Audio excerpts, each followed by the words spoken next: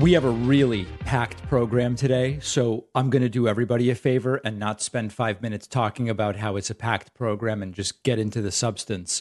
They're now trying to ban abortion nationally. I told you this would happen. It wasn't just me. It's not a pat on the back. It was very obvious, and many of us were predicting after the Supreme Court made a decision which overturned Roe v. Wade, overturning the fundamental right to an abortion in most cases in the United States. We had this prediction that this was only the beginning. Now, why was it such an obvious prediction? Well, you don't get your biggest win and then stop. I mean, even Michael Jordan won 3 championships before he temporarily retired and then came back and then won 3 more. Would have been weird to just win that first one and then say, see everybody later. On the one hand, there were the sort of more obvious predictions. Well, once you overturn the right to an abortion, the next thing is you try to ban it outright. You go beyond just overturning it as a right. You say, let's make this illegal. And then beyond that, it's maybe they'll try to overturn the gay marriage decision from 2015. And on the far end, it's, well, do they want to try to overturn interracial marriage? Much more far-fetched. But the point is, you don't stop after your biggest victory. And now, indeed, Lindsey Graham has introduced a nationwide abortion ban just weeks after he said, well, that's something that should be left up to the states. Lindsey Graham is a hypocrite, of course, but that's not really what this is about. This is really about the obvious predictability that this is something they were going to try to do. As Rolling Stone writes, Lindsey Graham introduced a federal abortion ban Tuesday, weeks after declaring it's an issue that should be left to the states. I think we should have a law at the federal level, says Lindsey, that would say that after 15 weeks, no abortion on demand. Now, on demand is another one of these propaganda terms. What does it mean on demand? It's like you could just add it to anything. Well, I don't know. What about knee replacement on demand? We're talking about the exact same process by which you consult with a doctor and then a decision is made and a procedure is either done or not done at the agreement of the doctor and the patient. On demand is another one of these phrases that's just meant to make things seem completely out of control. Anyway. As Rolling Stone writes, Graham wants to overrule the right of states to set their own abortion laws, despite having said on several occasions it should actually be decided by states, not the federal government. Just last month, he said, quote, I think states should decide the issue of marriage and states should decide the issue of abortion. So they're trying to do it. Talking Points memo article, Republicans move to ban abortion nationwide. And it also, this particular article goes on to talk about the bigger picture strategy. And there is some risk to this strategy. And this is kind of where I want to focus in because we knew they were going to do this and how they're going to do it is obvious. Okay, fine. It's all totally predictable. When you look at polling, abortion being legal in most cases is quite popular with Americans. In fact, Americans are very divided about so many different issues. But abortion being legal in most cases is one of the issues on which Americans are relatively united. You see significantly more than 60% support for that. And so there's a risk, and we'll see in November whether that risk ends up damaging Republicans. There's a risk that if you focus too much on banning and preventing abortion, that you will lose support and that you will lose elections. So there is a political risk here for sure.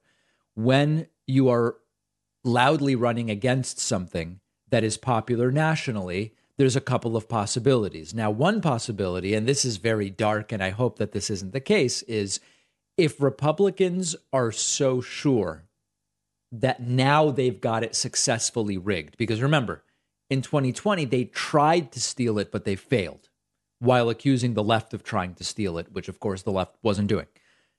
If for 2022 and 2024, they're feeling more confident in their ability to take elections that the will of the people doesn't actually show them winning, then they could say, well, but we know how to win regardless of what people want, so let's go ahead and try to ban abortion. That's one possibility. The other possibility is that this is a terrible miscalculation because they correctly recognize that being against abortion is still a great way to raise money from certain groups, but it has become decoupled from support out in the general population. So they're interested, they see, oh, if we do this, if we try to ban abortion, these moneyed groups will give us a ton of money, but we're going to lose a lot of the people. So it could be a miscalculation. And then the third one, which I don't think there's really evidence for, is they're intentionally sabotaging themselves. I'm including it in the list, but it doesn't seem particularly likely that that's what's going on. And then the fourth possibility also is they just disagree with the polling. They might just say, we don't agree that 2/3 of Americans, as every poll shows, believe abortion should be legal in most cases. We think the polling is wrong, and we think this is a winning way forward. Now, whether they will even get a vote on this remains a question. Mitch McConnell was asked about it yesterday, didn't really answer. So we're going to continue following it, but not a surprise to anybody who's been paying attention. After overturning Roe v. Wade, the next step is let's see about a federal ban on abortion. We'll see where it gets them. I have video for you today of two guys who are really confident that they know a lot of different things and that they are right about whatever it is they choose to talk about. I'm talking about Bill Maher and NFL quarterback Aaron Rodgers. Now, this is a clip from, I believe this is Bill Maher's newish podcast. And to be very clear, I think Aaron Rodgers is not a bright guy, and he said a lot of really wacky things about COVID and other things. And I also find his entire worldview completely uninteresting. Bill Maher, on the other hand, sometimes does say things that I find prescient and compelling and accurate. But also Bill Maher, particularly when it comes to medical stuff. Like I remember when this is a really long time ago. I remember an episode of Bill Maher being interviewed by Larry King, the late Larry King. And Bill Maher took a position against aspirin by saying, why would you take aspirin? Your body is not in an aspirin deficient state. So why would aspirin ever be the thing to take? Which kind of misunderstands medication completely. So he's always been a little weird on medical stuff. Regardless, here is a clip of Bill Maher and Aaron Rodgers repeating some of the most tired lines about science sometimes is wrong, medicine sometimes is wrong. So therefore, the COVID conspiracy theorists should have been listened to just as much as everybody else. Let's jump right into this first clip. That's my problem with society today is why does everything have to be so bipartisan? Okay, now, first of all, Aaron Rodgers means partisan. He doesn't even know what he's talking about. He doesn't mean why do things have to be bipartisan. He means why do things have to be partisan. Like every issue is not a partisan issue. There's right and there's wrong. There's things that make sense and things that don't make sense. Medicine. You don't have to toe the line on what your party's saying and that's the only stance you can take, right? Can you not rationally have a conversation about things that make sense and be able to not be swayed by whether you vote red or blue? Not in America anymore. No, you can't. And to me, the ultimate issue that should not be political or partisan is medicine. Health. Yeah. What is more personal than what you do you to how you want to treat your body. Now, if the argument is, well, if you don't do our pharmaceutical answer, then you're going to risk other people's lives. First of all, that's not true. That's a red herring argument. Well, sometimes it's true and sometimes it's not, but it doesn't actually relate to the bigger issue that they're building to. So this really is hard to follow because it's such a mishmash of different issues. There's whether science becomes partisan. And of course, look at what's going on with climate science. One side just denies the science. So you've got that issue. You then have issues of public health. You have issues of bodily autonomy. And they're just mixing everything together with a big dose of confidence. And what comes out is total nonsense. Maybe that's true with other things at other times, or with this before they knew that the vaccine does not prevent infection and does not prevent transferal. So now that we know it doesn't do either one of those things, it shouldn't matter what I do. So again, if you really want to have a nuanced conversation, this is not accurate. And I'm the first to tell you that there is this very big period in the sort of meat of the pandemic, at which point the variants that were floating around in public were predominantly not variants that were well handled by the original vaccines in terms of infection. That's absolutely true. Very early on, when the first vaccines came out, and you still had a variant out there that was much more similar to the original variant for which the vaccines were tailored, the ability to prevent infection was very high. And if you're not infected, you don't have anything to transmit. That was the case early on. As the variants diverged from the original more and more, the vaccine's ability to prevent infection and therefore transmission declined. And that's absolutely true. We now have this new vaccine that is tailored to Omicron. And it seems, although we still need more data, that the ability of that vaccine to prevent infection is higher. And of course, if you don't have an infection, you don't have anything to transmit. So the overarching broad statements about this don't really help anybody, but they're determined to moralize about it. And so they have to make such black and white statements. Okay. So that's first. But beyond that, what could be more personal than how I choose to treat my body? I mean, like Djokovic can't play. It's so annoying to me. I'm watching the U.S. Open now. Yeah, last night, Serena. Oh, I didn't see. She won? She lost last night. Oh. Oh, well. But the best player in the men's side can't play. And one of the most fit guys in the world. That's the Who's point. had COVID at least once, if not twice. It is Can't come to New York. Is a complete compendium of what a Potemkin village, this whole arsenal of nonsense they've thrown at this disease is. You know what's even worse than that, though? Kyrie Irving attended a basketball game courtside, but couldn't play for his team. Right. How is that possible? Well, also, he attended a basketball game and got to watch it in the stands, but couldn't play on his team because he wasn't vaxxed? So understand that this is basically outrage porn. Because if you sit down and you go, so what exactly is the point you're making? Is the point you're making that science is sometimes wrong?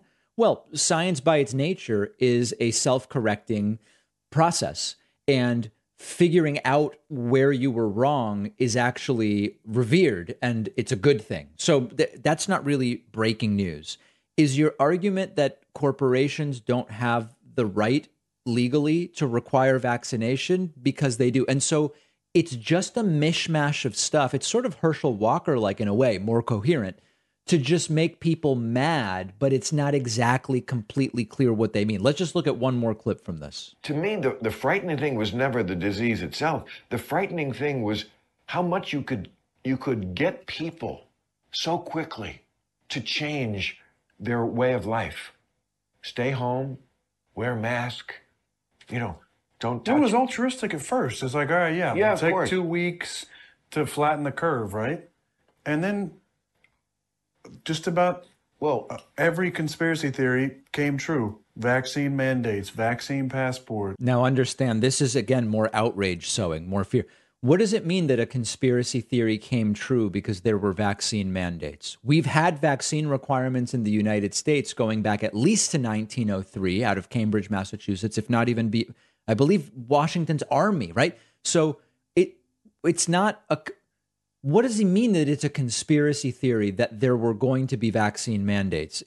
We have all sorts of vaccine requirements. What does that even mean? But people hear it and they go, that's right. Aaron Rodgers is right and I should be furious. Right. And it turned into like away from doing your job to stop the spread to like lockdowns. And that's my whole problem.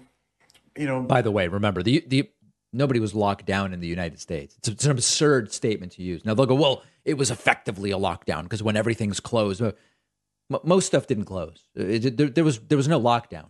I grew up in a small town with very little cases up in Chico, California, but all the small businesses gone. I mean, our favorite restaurants in LA and New York and across the country, not just in big cities.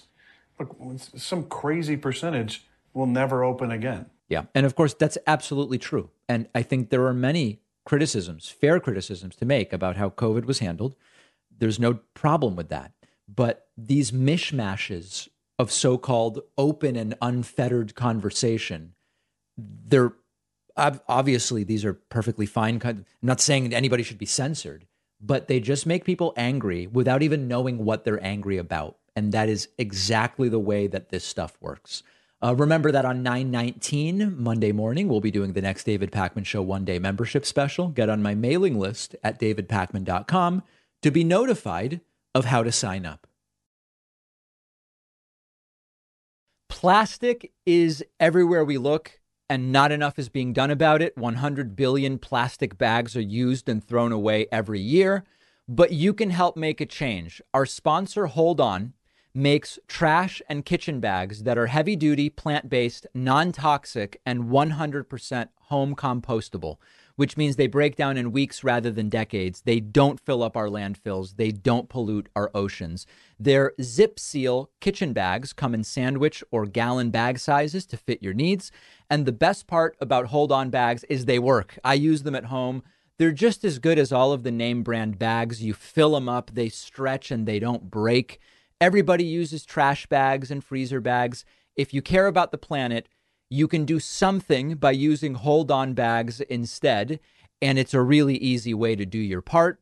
To shop plant-based bags and replace single-use plastics all over your home, go to holdonbags.com and you'll save 20% with the code PAKMAN at checkout. The link is in the podcast notes.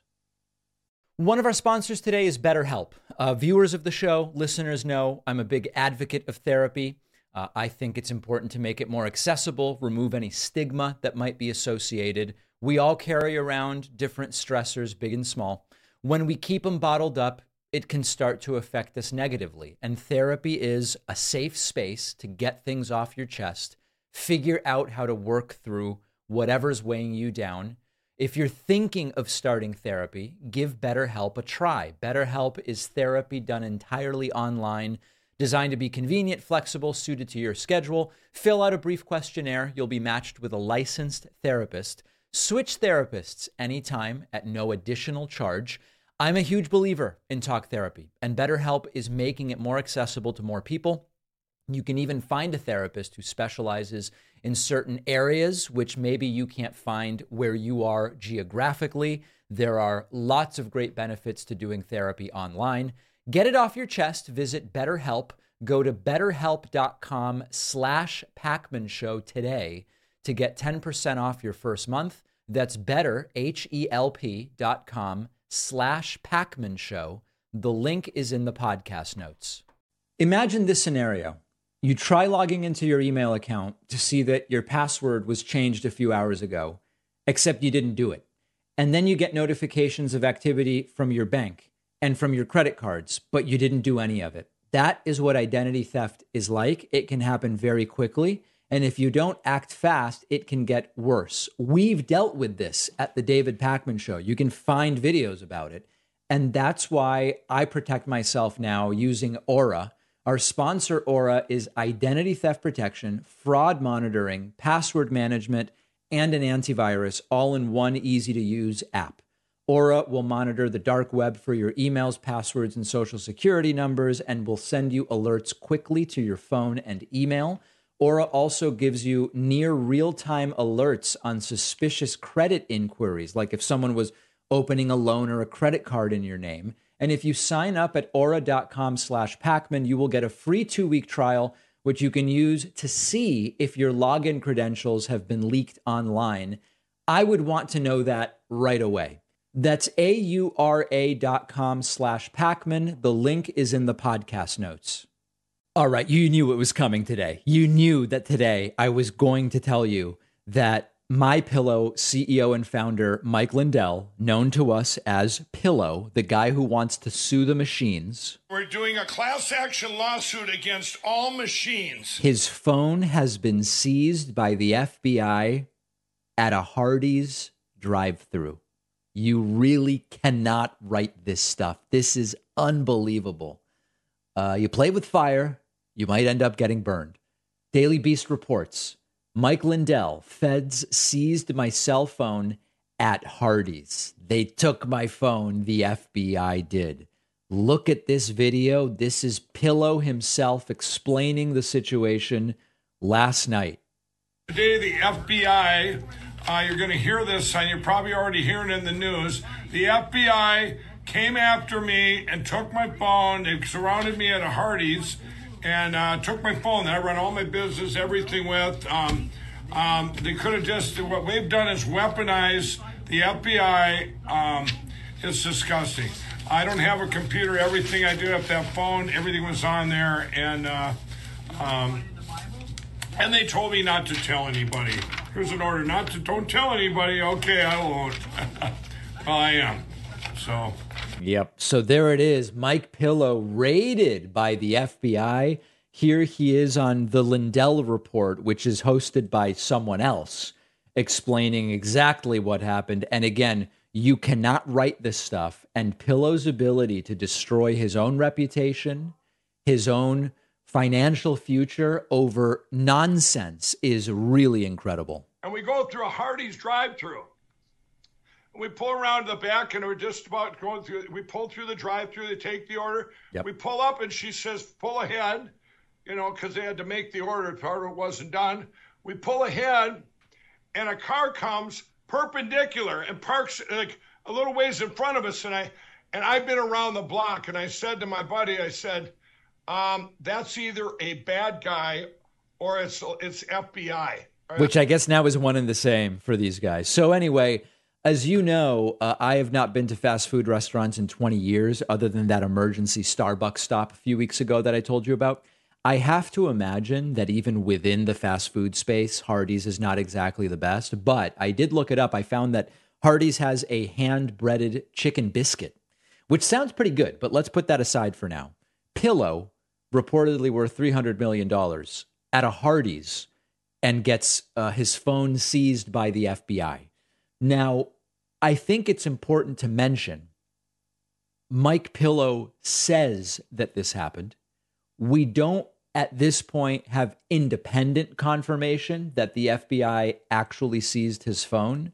But let's assume that he is telling the truth about it and not making this up whole cloth. And on that basis, Donald Trump is absolutely furious. Donald Trump posting to Truth Central, breaking news, Mike Lindell, the pillow guy, was just raided by the FBI. We are now officially living in a weaponized police state, rigged elections and all. Our country is a laughing stock all over the world. The majesty of the United States is gone. Can't let this happen. Take back America. And Pillow is furious about other things as well. Let's talk about that next.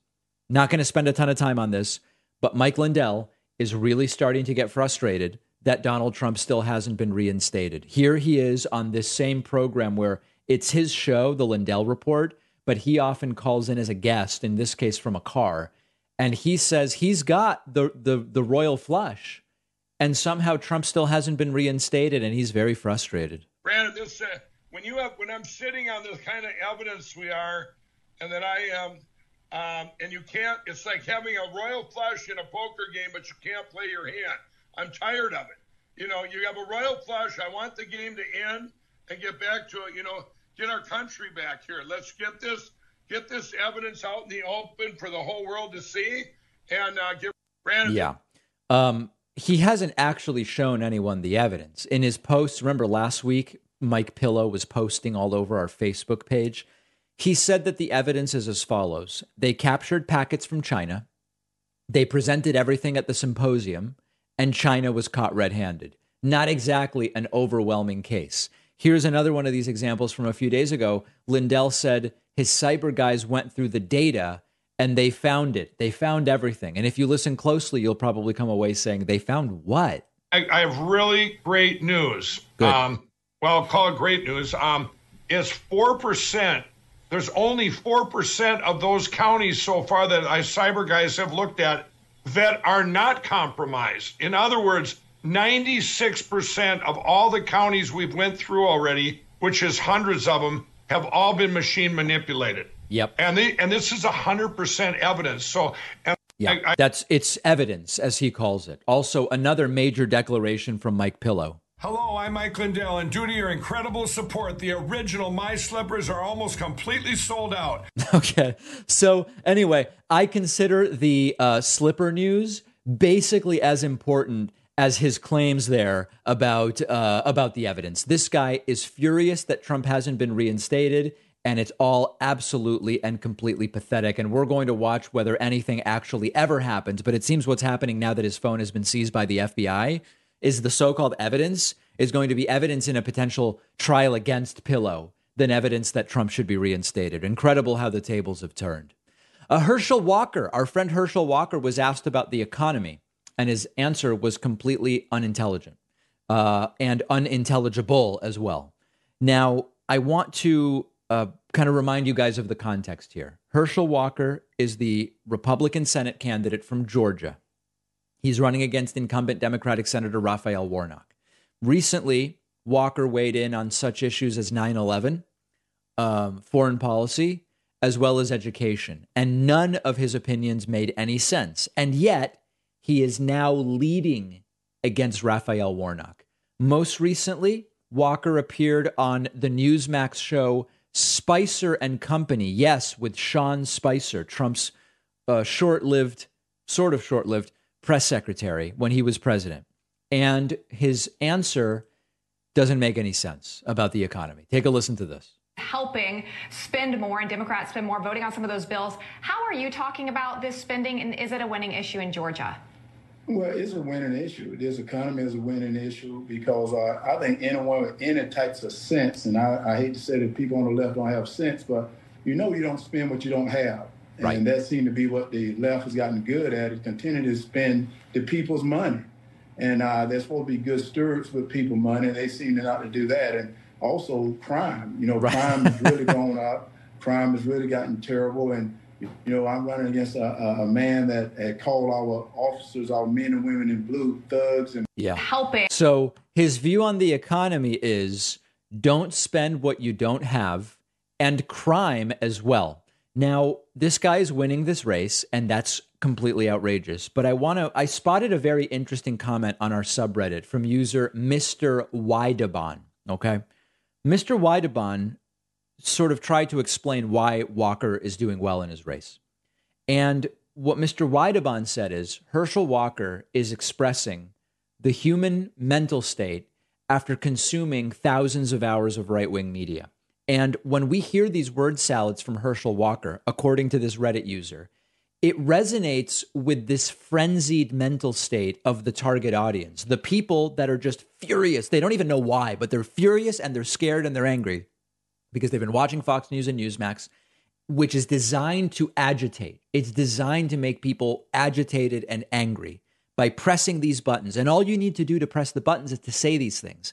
And if you want to interpret it that way, when Herschel Walker goes, money we don't have and crime, it's a crazy thing. It's all over the place. It's frenetic, but it's just pushing those buttons of the very people that it's designed to. And I think that that's it's an astute comment, quite frankly. Herschel Walker also talking about how he's not doing this for money. He's not running for money. Who does that remind you of? For them, when I get to Washington, I'm not going to go to Washington like Senator Warnock has done and try to double my income. I've been blessed through the Lord Jesus to make money, so I'm not going to Washington to make money. Yeah. Sounds a lot like what Donald Trump was saying in 2016. I don't need this. I could just hang out and be fine. I don't need the money. I won't even take my salary. And we know how that worked out, raping and pillaging all sorts of institutions and resources of the United States. So when I hear I don't really need the money from doing this, to me, it only raises red flags because it's so Trumpian. If you're listening today and you want to see these clips in their full glory, we'll have them on our Instagram. That's at David Pakman Show on Instagram. One of our sponsors today is Blue Chew, a unique online service delivering the same active ingredients as Viagra and Cialis in a chewable form and at a fraction of the cost. And they're giving my audience an entire month's supply for free. So if you think you could benefit from an extra boost of confidence, all you have to do is take a short quiz on their website. A licensed doctor approves your prescription. The medication comes straight to your home within days in a discreet package. No driving around to the doctor's office or the pharmacy. No waiting around. No awkward conversations with your doctor. All of Blue Chew's tablets are made in the USA. The entire process is just a few clicks. Go to BlueChew.com. The link is in the podcast notes, and they'll give you an entire month's supply for free when you use promo code PACMAN. That's PAKMAN. All you do is pay $5 for shipping. One of our sponsors is Allform, the easiest way to design your own custom sofa. I have one from Allform. Unlike other companies, Allform lets you choose the fabric, the size, the shape, color, even the color of the legs. I have not one, but two Allform sofas. I've had them for years. They look good as new. Definitely the most comfortable furniture I own. And it gets even cooler because Allform sofas are completely modular. You can buy a sofa, and if you move, you can adapt it to the new space by adding onto it or rearranging its elements. That is definitely not something you get from your typical sofa company. Allform has everything from 8-piece sectionals to love seats and armchairs. Everything is made in the USA using premium materials. Allform makes sure that assembly is really easy. I didn't even need any tools, which is good because I have very few tools. And you can keep the sofa for over 3 months and send it back free if you don't like it for a full refund. Right now, Allform is giving my audience 20% off all orders at allform.com/Pacman. That's ALLFORM.com/Pacman. The link is in the podcast notes. Today, we will be speaking with Dr. John Abramson, who's been on the faculty of Harvard Medical School for 25 years and is author of the new book, Sickening: How Big Pharma Broke American Healthcare and How We Can Repair It. Really great to have you on today, and I appreciate your time. David, it's a pleasure to be with you. Thanks. So, when we talk about the modern state of American healthcare, there's many cooks in the kitchen, so to speak, and we can talk about insurance companies, we can talk about big pharma, we can talk about our political system, and there's all of these different factors. In your book, you talk specifically about big pharma. Talk to us about why, as a doctor, that's where you decided to focus in this book. Right. So I think the biggest American medicine has enormous problems. Our costs are way off the charts. The health of Americans is so inferior to the other wealthy countries that about 480,000 Americans die in excess each year. There's trouble all over the place. I think the biggest cause of this trouble that is unrecognized is the extent to which the pharmaceutical and device industries control the knowledge that doctors rely upon to formulate their ideas about the best way to treat their patients. So explain how that leads to particular outcomes and disease management, which is often what it is that doctors are doing, quite frankly. What is that relationship? So let's look at the cancer moonshot issue, which is in the news now with President Biden. Yep. The anti-cancer drugs dominate clinical research. They're very expensive.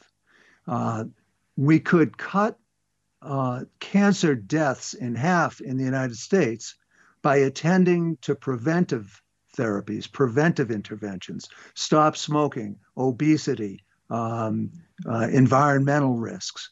So what we're doing, because the money's to be made in developing new drugs and marketing them, what we do is create a body of so-called knowledge that's the results of research that's commercially sponsored, that's about drug therapies for cancer.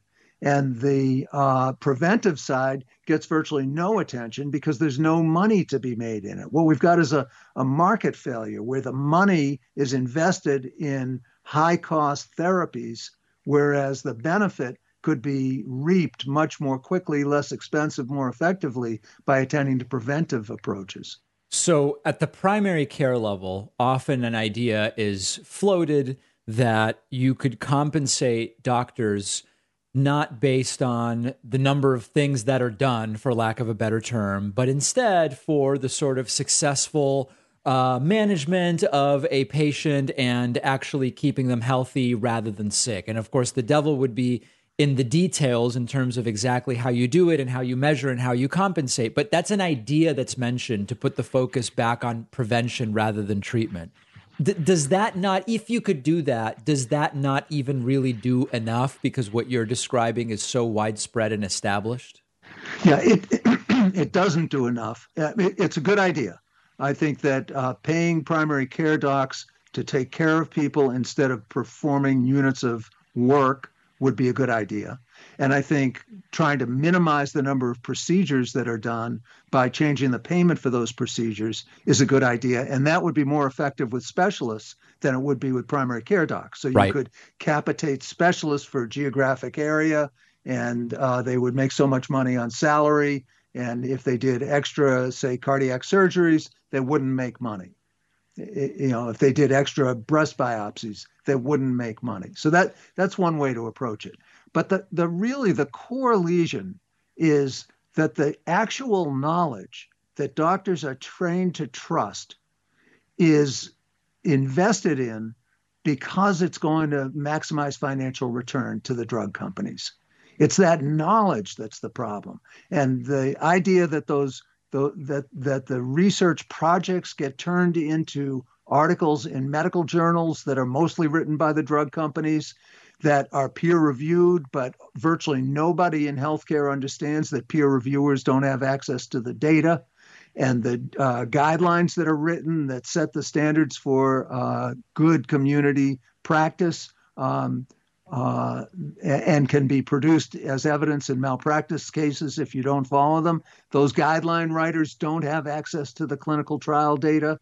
And having spent 10 years in litigation, I know that what's in that clinical trial data, the real data, is often very different from the data that ends up in medical journals. So what we've got is doctors who are compelled to practice so-called evidence-based medicine, which means the bottom two lines of the abstract in the medical journal. That's what they said, without understanding that the whole research enterprise is biased towards making money, that the results aren't peer-reviewed, that the guidelines aren't peer-reviewed, and what the doctors have been trained to trust as the information that's going to best help them take care of their patients is not trustworthy. There's this example that I haven't read about, admittedly, for a little bit, so I hope I get the details mostly right. And I think maybe it's related to exactly the mechanism you're talking about, which is when it came to cholesterol. There was a point in time, and again, I don't know if it was a couple years ago or more like a decade or 12 years ago, where the sort of line at which point one might consider recommending a statin to a patient was lowered. So basically just the threshold was changed. Nothing really changed about one's likelihood of a cardiac event. Nothing really changed other than instead of saying, I don't know if it was from 210 to 200 or 220, just a change was made. And it was, now if the patient is above this level, consider a statin. I don't know the origins of that change. I don't know if that change was based in what we might call good science, or as you talk about, kind of profit-driven science or something else. But would that be the type of thing that is influencing doctors to make certain decisions that can be very profitable? That's exactly right. And there are two aspects to that. One is there's never been a study that compared statin therapy to lifestyle intervention. So the drug companies don't want to do that study because they can only lose because they have all the statin business. The other part is that I was the lead author of an article in the British Medical Journal in 2013, which was exactly the time that you're talking about when the standards were changed. Yeah. And the numbers for cholesterol, the study results are not transparent. Docs don't have them, guideline writers don't have them. But there's an organization in Oxford called the Cholesterol Treatment Trialist Collaboration that has the data. They made a Faustian bargain with the drug companies that they would receive their patient-level data and do meta-analyses on that data.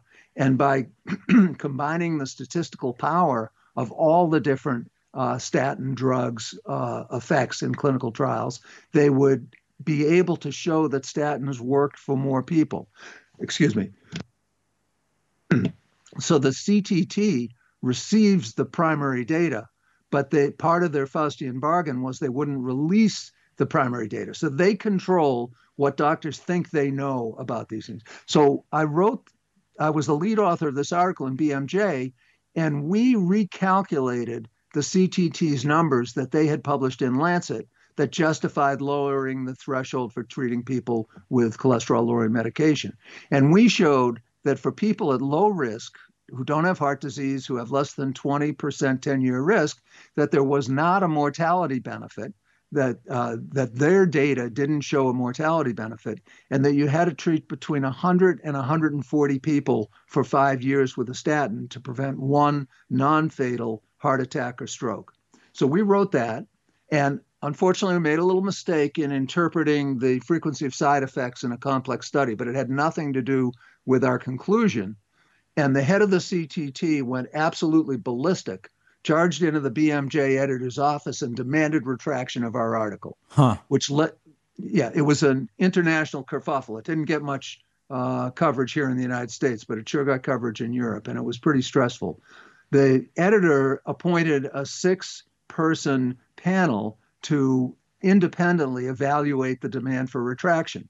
The panel voted unanimously that there was nothing about our article that required or deserved or merited retraction, and on we went. But the CTT, being about 1 million times more powerful than me and my 3 co-authors, had dominated the press, the headlines so long about this attack on statins that we couldn't get our message across to the public, which is, hey, if you are a low-risk person, you may want to take statins, but you got to understand it's not going to improve your longevity, and you have to treat 100 to 140 people for 5 years in order to avoid one non-fatal cardiovascular event. And that's your decision. It's not, I'm not saying yes or no. I'm saying doctors should tell patients that that's what the situation is, and let the patients make a decision based on their own values. Right.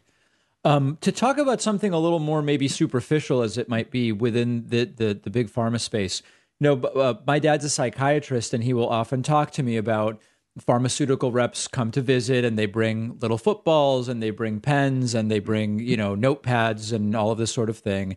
And they drop off literature, and sometimes there's invitations to lunch, and sometimes there's other things that kind of go beyond that. And of course, there's this very strange dynamic where, on the one hand, if it were straight up said, the idea of the reps is to encourage the prescription of medications, many people would say that's obviously bad. The doctor should simply be deciding on the merits, whether there's a medication that's appropriate for an individual or that it isn't. And then the pharmaceutical companies will typically say, that's not why the reps are there. But at the same time, if the presence of these reps made no difference, it doesn't seem like a worthwhile expense for the pharmaceutical companies. So there's this kind of weird dynamic where what are we to interpret to be the point of these representatives? And what do we know about the impact on the rates of prescriptions of drugs when there are versus are not pharmaceutical reps? Well, that's an easy question. We know if a doctor accepts a lunch that is valued at $20, single lunch, that will significantly change his or her prescribing patterns. So obviously the drug companies aren't stupid, and they engage in this activity because it makes them money. That makes them more than it costs them. The core issue here, it makes no sense on the surface, but the core issue is that doctors in general like to reciprocate politeness and kindness and warmth. And they're not in the habit of being discourteous to people who come saying they're trying to help them. So the drug reps come and they bring information. Some of it is reprints from journal articles. Some of it is glossy charts that are very easy to interpret. But that information is delivered because of its marketing value, not because of its informational value, because that's the information that's selected that will most likely convince the doctor to prescribe or consider prescribing the drug. So we've got a situation where the drug reps are playing one game. They're taught how to shake hands. They're taught how to look in the eye. They're taught how to keep notes about the kids' birthdays and their wives' anniversaries. And they ask all those questions. And the doctors are trying to get the best information they can as quickly as they can to best serve their patients. And it's not a fair fight because the drug reps know that their job is to increase prescriptions. They get bonused on that. They get evaluated on it. They have minders that go out and watch them perform their sales spiel, and they get graded on their sales spiel.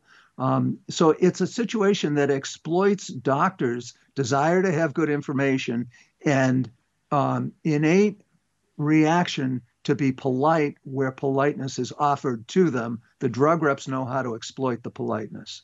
What's the lowest hanging fruit here if we were to be able to make some changes to the way this system works? As you talk about, a lot of the information on which doctors are making decisions is information controlled by or created and generated, funded by the pharmaceutical companies. All these different things that we've talked about. We haven't even touched on the direct advertising of drugs to people via television, which is almost completely unique to the United States. What's the lowest hanging fruit that would give us the most dramatic improvements?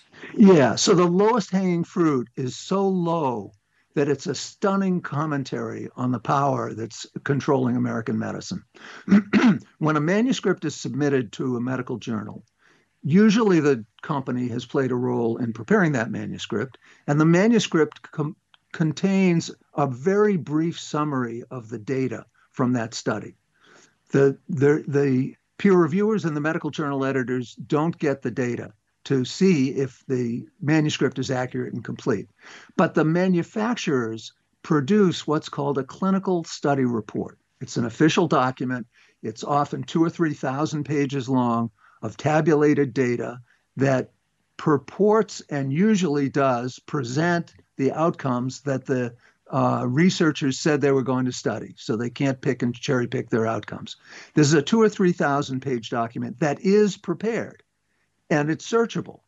And the medical journals, they complain that they can't do transparent peer review because they don't have the resources to go through the primary data and get statisticians to line up the data with the way the drug company coded it and all that. And there's truth to that. But this clinical study report exists. It would cost nothing for the journals to say, when you submit your article, your manuscript, you must submit a clinical study report. If you want to redact a little bit about how we make the gel code or whatever, you can do that if you think it's a corporate secret. But you must submit that. So why don't the journals do this obvious thing? And once you learn how to get around the clinical study reports, as I did in litigation, it's pretty quick to figure out what's going on. Why don't they do it? They don't do it because they're in an enormous conflict of interest position. They make a lot of their money from selling reprints back to the drug companies for the drug reps to hand out to docs like your dad. So if the New England Journal is going to make $900,000 selling reprints of the Vioxx article that misled doctors and had convinced them that it was safe to prescribe and didn't increase the risk of cardiovascular death, the New England Journal wants to have that article published in its pages and sell 900,000 reprints.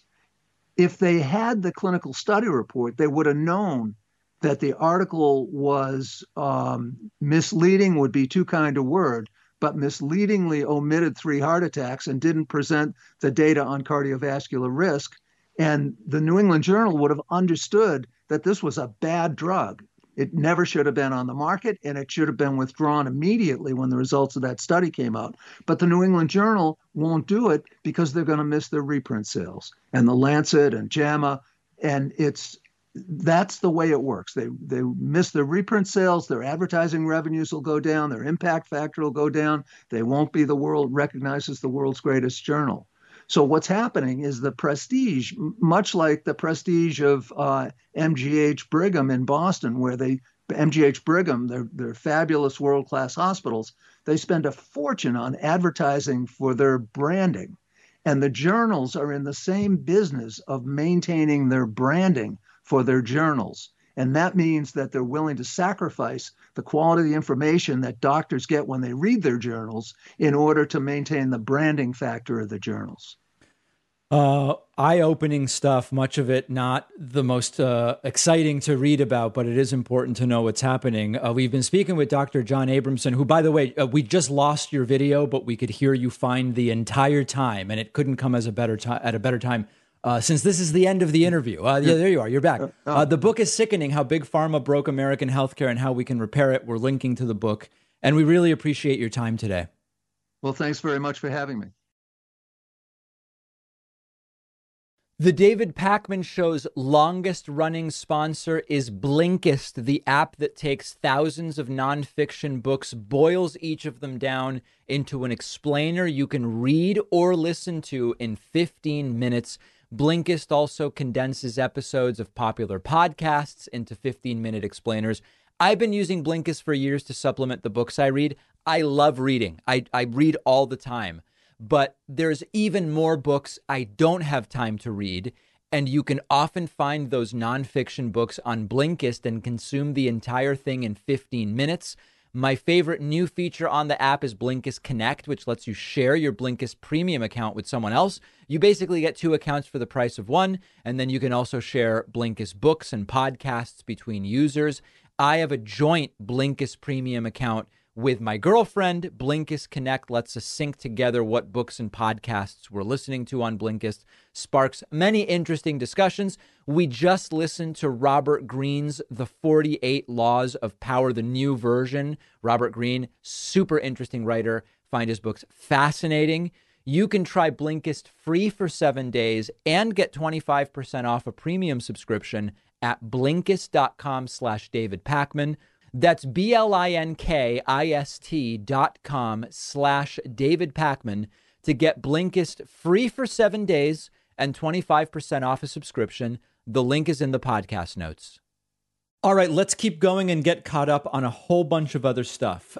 There is a new filing from Donald Trump's attorneys related to the search warrant raid served on Mar-a-Lago, the documents that he had in his house, et cetera, et cetera. And if you look through the legal argument, the filing from Donald Trump's lawyers, they make a shocking admission in the filing. And it has to do with some quotes. Quotation marks are effectively a shocking admission here. David, how is that possible? How is it possible that quotation marks are a shocking admission? Well, the use of these quotation marks expose the level of desperation that these lawyers are now exhibiting. And it has to do with quotation marks around the word classified. In a number of spots in this legal filing, Trump's lawyers put quotes around the word classified when talking about classified documents. And they decry in the filing that the government has unilaterally determined that these are so-called classified documents. Think about that. Think about the level of desperation that you have reached when your legal filing attacks the fact that the government and the government alone has determined documents are classified, and you call that classification into question with quotation marks.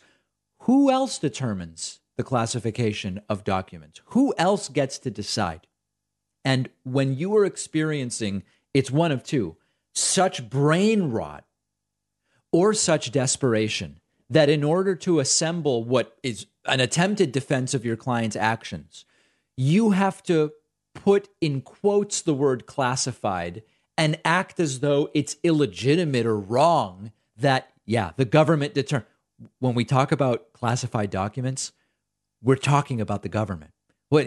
Does Apple get to decide what are classified documents? No, corporations can have trade secrets, sure. But of course, it's the government that has decided what is a classified document. And here, the entire legal filing is based around the idea, and I'm not going to spend a lot of time on this. It's just to kind of let you know where things stand. The legal filing is based on the idea of trivializing classified information. Now, remember, at first it was the FBI planted the stuff. This wasn't even stuff Trump had. And then it was, well, Trump had declassified all of the stuff. And then, of course, that fell apart because it just doesn't work that way. Even William Barr, Trump's own former attorney general, said you can't just go declassified and everything's declassified. It doesn't work that way. Then we determined that, in fact, the classification status of many of these documents is not relevant to the statutes under which Donald Trump is being investigated. But put that aside. They don't seem to care about that. Now they've moved on to trivializing the concept of something being classified and whether the classifier is legitimate when the classifier is obviously the government. This is obviously chaos, all created by Donald Trump's actions, but they are adding to the chaos. Trump's lawyers added to the chaos by requesting a special master. And then now they're telling the judge, you got to stop this chaos. Well, this is chaos of your own creation. These are absolutely and completely total clowns. The word that should be in quotes is lawyers, not classified. And we'll see whether this works out or whether it goes anywhere. Going to another court case that we're following. The second Alex Jones defamation trial has now started. There's a great article on Reuters, which we are linking to. It's an explainer. What's at stake in Alex Jones' second Sandy Hook defamation trial? Now, we interviewed plaintiff's attorney Mark Bankston a few weeks ago, who already obtained a nearly $50 million judgment against Jones in the first defamation case, and now is representing plaintiffs in this second case as well. Very important items here about this case. This is the Connecticut case, as it's being called. It started this week. 13 family members of Sandy Hook victims, as well as one FBI agent, are seeking damages from Jones and Free Speech Systems for claiming they were so-called crisis actors lying about their relative's death as part of a gun-grabbing conspiracy by the United States. That's what that's Donald Trump. That's what Alex Jones claimed initially about Sandy Hook. That's what this is about, okay? Then we get to the next trial, which started yesterday. And in yesterday's trial, Alex Jones' new attorney did an impression of Alex Jones himself. Now, I am not a legal scholar. I am not a legal expert. I don't know that this early in the trial, doing an impression of your own client shows that you're heading in a good direction. Maybe later in the trial, the impressions are appropriate. Check out this wacky video. You'll see a video of him erupting on air. So frustrated, he's beside himself. I killed the children. I killed them. I went into the school. Bam, bam, bam, bam. Shot each one of them. Yep, that's right. When I go out on the street, people forget Adam Lanza was the killer. They think it's me. They made a scapegoat of Alex Jones. The lawyer, in doing an impression of Jones, seems to be using that video where Alex Jones goes nuts to show how much of a victim Jones actually is here. Now, of course, what his lawyer was referencing was this completely insane interview that Jones gave Andrew Callahan a couple weeks ago. Remember this? Do you feel responsible for what happened to the Sandy Hook families? Yes, I killed the children. But beyond that... I went in that school, I pulled a gun out, and I shot every one of them myself. I mean, I'm guilty. It's true. No, but I mean... No, let's just... Do I feel responsible that someone that played shit video games on a bunch of drugs, went and killed a bunch of kids, and then the internet questioned it and I covered that? No, I don't feel responsible, and I don't apologize anymore. I'm done. Mm-hmm. I don't apologize I killed the kids. Was there a definitive... No, I killed them. I killed them. All right. Anyway, so that's what was being referenced there. So the trial clearly not off to a good start. And then here's another moment from the first day of the trial. I believe this was the first day. Judge Barbara Bellis sanctions Jones because... he refused to participate in discovery. This was an issue in the first trial, and it was an issue in the second trial. And here is the judge saying, you're not participating in discovery. I'll make the following observation. This stunningly cavalier attitude with respect to their discovery obligations is what led to the default in the first place. The defendants have consistently engaged in dilatory and obstructive discovery practices from the inception of these cases right through to the trial. And finally, I will note there is no notice in this file to this minute of any supplemental compliance producing the Google Analytic documents, which is required by the practice book, but was also required by my clear court order of September 30, 2021, which apparently was not followed here. So the motion is denied for these reasons, and the court hereby sanctions the defendants by precluding them from presenting evidence or argument that they did not profit from the Sandy Hook coverage. There you go. Judge Barbara Bellis, not pleased with what is going on. So listen, in all likelihood, this will be another disaster for Alex Jones, but we're not going to prejudge it. It's just the most likely outcome. We're going to follow the case. Hey, this is amazing. Lauren Boebert, radical and repugnant Republican Congresswoman Lauren Boebert, apparently in her desire to compete with Marjorie Taylor Greene, is now going after wanton killing.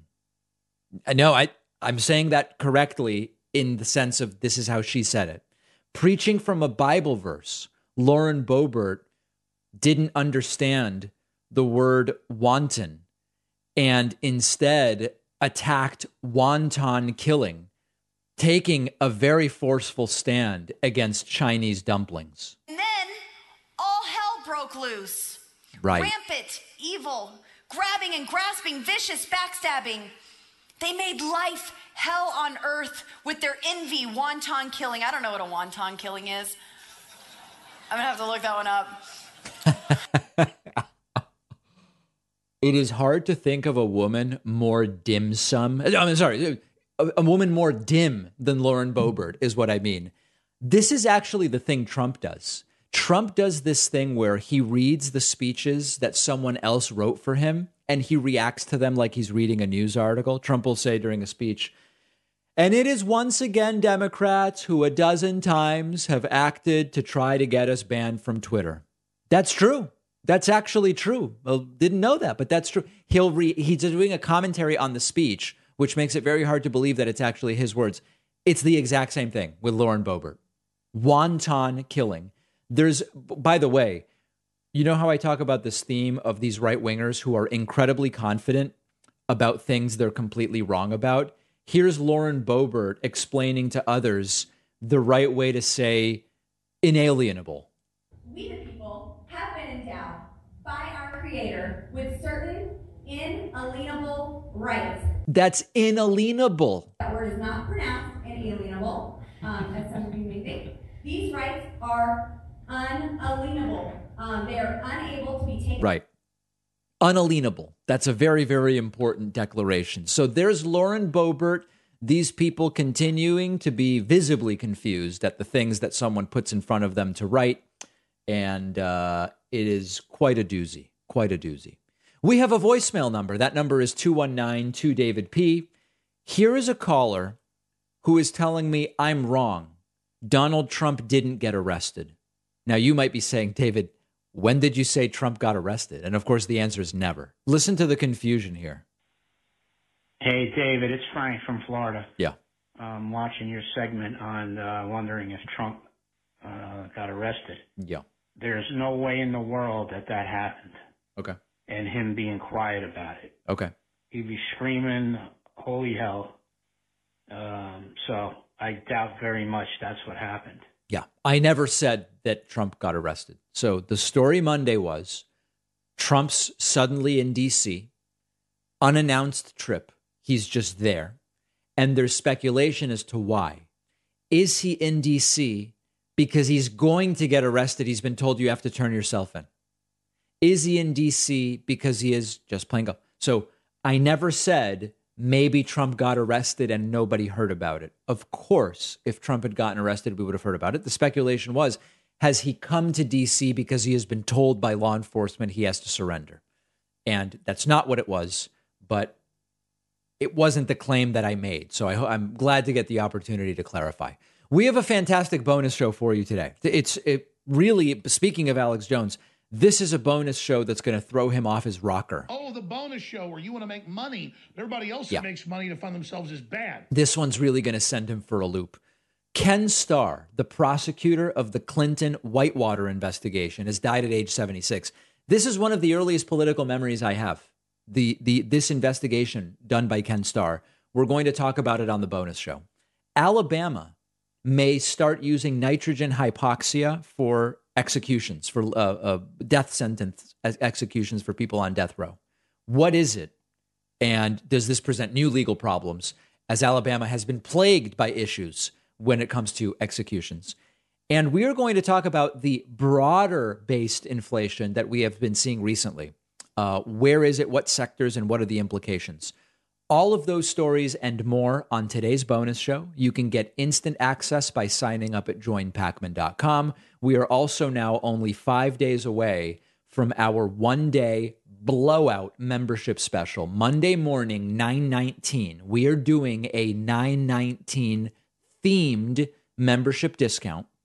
to try to do a record one-day membership drive, bigger than we've ever done before. Let's hope. If you want to be notified, hey, sir or ma'am, here's the coupon code, take advantage of it. You need only sign up for my newsletter at davidpakman.com. And then Monday, 9/19, you will get that beautiful and clear email with instructions on how to do it. So for our current members, we will see you on the bonus show. For our future members, look forward to welcoming you on Monday.